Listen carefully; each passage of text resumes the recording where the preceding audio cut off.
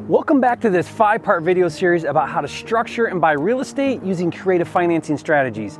By learning these different strategies, you'll have additional ways to profit on real estate deals, making you a better and smarter investor. This is video 2 in the series, and on this video, I'm going to show you everything you need to know about structuring and buying real estate using a creative financing strategy known as seller financing. Coming up.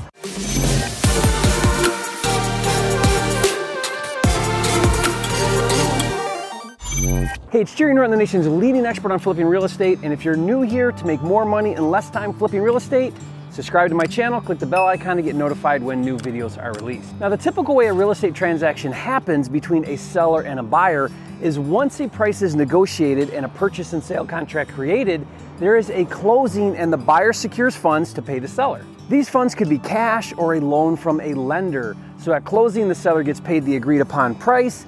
If he or she has an outstanding mortgage lien or unpaid taxes, those get paid off at the closing from the proceeds to the seller. And at that closing, once the seller is paid, the deed of the property is transferred to you, the investor, and you're the new owner. And if you got a loan to buy the property, the new lender now has a lien on the property in the amount of the loan.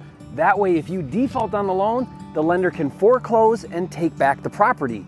That's what happens in a conventional real estate transaction.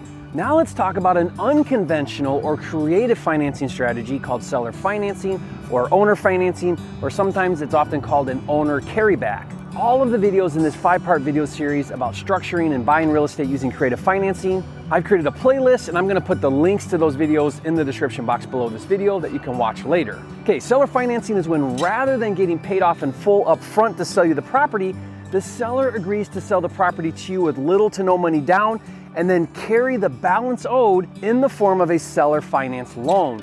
In essence, the seller is being the lender for you on his or her own property. For example, let's say that a seller agrees to sell you his property for $100,000, but rather than you borrowing the money from a third-party lender, like a bank or a private or hard money lender, and paying off the seller in full for $100,000, the seller agrees to wait to get paid off and instead becomes the lender and finances you to buy his house. In this case, ownership would transfer to you like normal, but now instead of having a mortgage or deed of trust with a third-party lender, the seller would be the lender. And he would be protected with a mortgage lien on the property, and he would collect interest payments from you. Now, buying properties using seller financing is a great creative financing strategy, but it only works when the seller owns the property free and clear. If the seller has an existing mortgage lien on the property, you can't do a seller finance purchase because there is already an existing lien holder. In that case, there is a different creative financing strategy we use called Subject To, which we'll discuss in another video in this 5-part video series.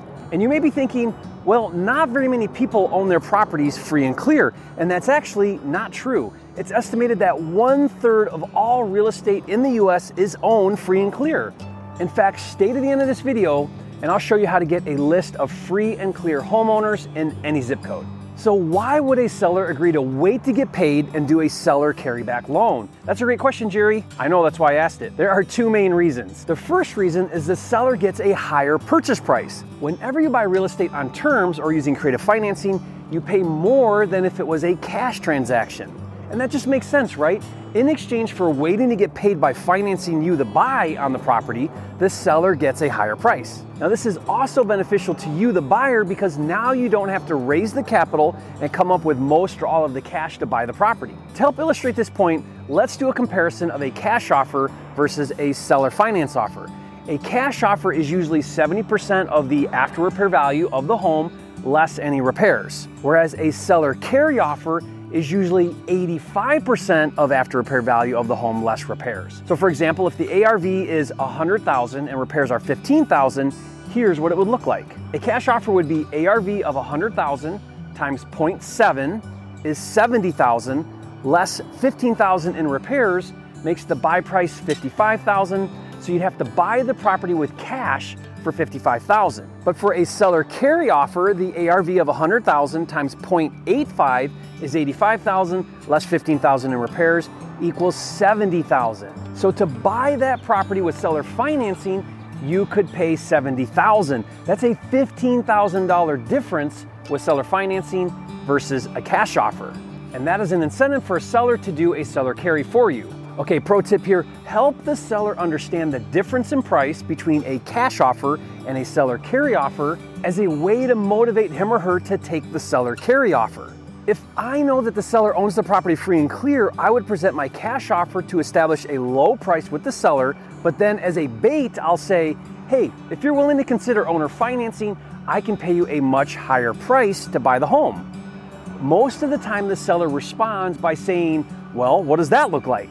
And opens the door to discuss a seller carry. Now, reason number 2 is in addition to getting more on the price, the seller also earns cash flow from the interest on the loan payment that you would make each month, so that's more money to the seller for doing a seller carry. Now let's discuss the terms of a seller carry. There are 3 main terms that you will need to negotiate with the seller when doing a seller finance deal. The first is the down payment. It's possible to get the seller to carry 100%, but most sellers will want you to have some skin in the game, or in other words, they want to make sure that you're financially committed to the deal. This is typically 5 to 10% down. Now, a workaround to the down payment is using the rehab funds as your skin in the game in lieu of a down payment. In the example we gave earlier, we had a $15,000 rehab budget. Explain to the seller that you're going to spend $15,000 renovating the home, which will increase the equity or value of the home and count as your skin in the deal. You could even offer to put the $15,000 in escrow at closing to be used for the rehab to make the seller feel more comfortable that you're actually going to spend the money on repairs. Now, the second term is the interest rate. Now, if you plan on keeping the property long term, work hard to negotiate a low interest rate. Typically 5% would be great. Since I'm a flipper, I don't plan on holding the property more than a few months, so it doesn't really matter that much to me.